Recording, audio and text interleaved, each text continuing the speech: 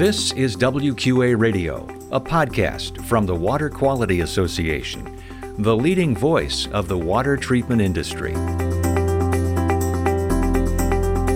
And hello, I'm your host, Wes Bleed.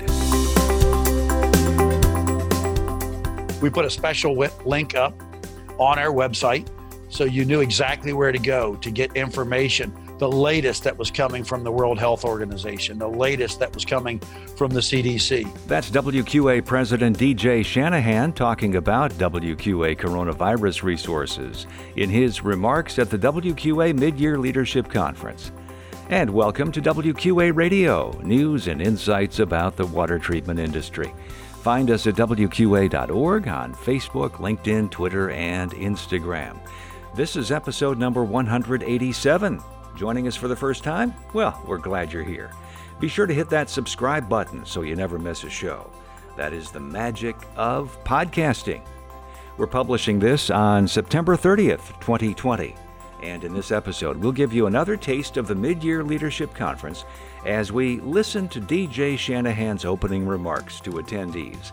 DJ talked about the COVID-19 crisis, the challenges members faced in those early days of the crisis, and the value that WQA provided and continues to offer members. Later, we'll have our WQA tip. Now on to DJ Shanahan on WQA Radio.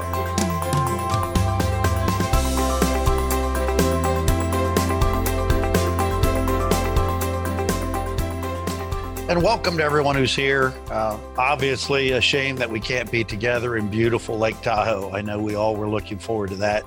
And so we'll just have to do the best we can in the virtual world that we've all become much more familiar with than any of us ever desired. I just want to thank you again for taking the time to be with us today and appreciate everyone joining us online. Today, I'm just going to talk briefly before introducing our speaker about what it's been like to try and manage and lead in a pandemic. I think the biggest challenge that all of us have really faced is that because these are unprecedented times, there's no real playbook that we could refer to that tells us what we should be doing, what decisions we should be making. And these decisions are potentially could be threatening to your business, could be threatening to your livelihood, could also be threatening to your staffs, their families, and your customers. So, as we found ourselves in kind of a no-win situation. If we react too harshly, we could potentially lose our businesses. I know people that have lost their businesses because they just were not prepared for what was coming in the pandemic. If we didn't react harshly enough, then potentially we have people that are getting sick. And obviously that is not anything that any of us wanted. I can tell you every decision I made, I had either staffers coming to me and saying I made a mistake, or in many cases, I even had to talk to spouses because our staffer would get home, tell their spouse what I had decided, and without the full background of information about why we were making those decisions, it may not have made sense. No way anybody is going to win with everybody when you have to make the tough decisions that we've made over these last 6 months. But I think that there is going to be a silver lining in this, in that, the world has certainly learned how important access to high quality drinking water is. And so that bodes very, very well for our industry and our members. A few things that really helped us as we were working through kind of a phased approach to drop back from certain areas of our business and then move back into certain areas of our business as time went on. I think the resources that the WQA provided were phenomenal.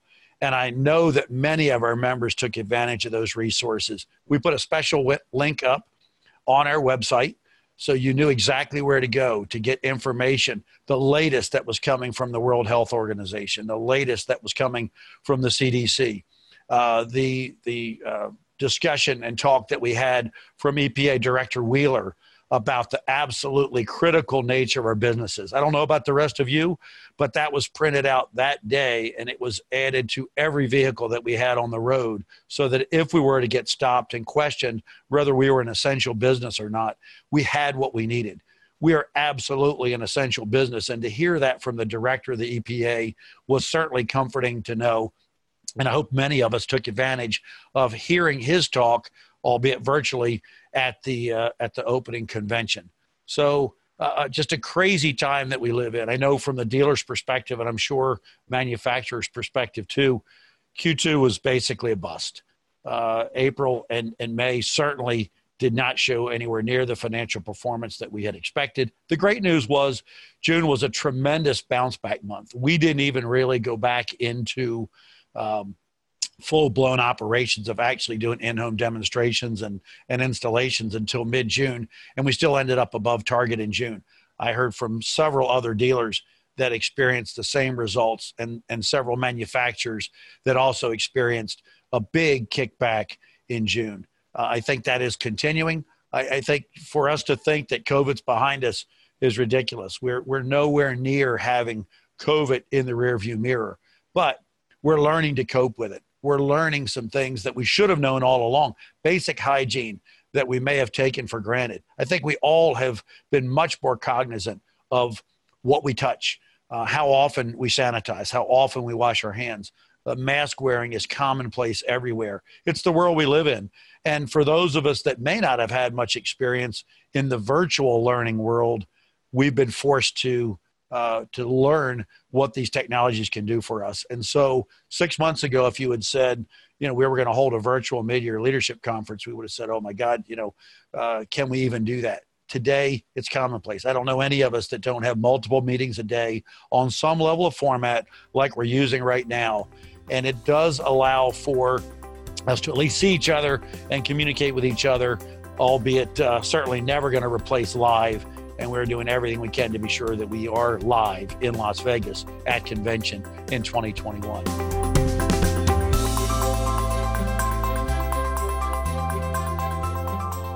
And that was WQA President DJ Shanahan in his opening remarks to attendees of the WQA Mid-Year Leadership Conference in September. And now our WQA tip. The WQRF Contaminant Occurrence Map is now available. The map looks at 57 different water contaminants across the country to give you a quick snapshot of the data pulled from the states, the U.S. EPA, and the Federal Safe Drinking Water Information Systems. Learn the key terms and best practices for using the map at wqrf.org/map.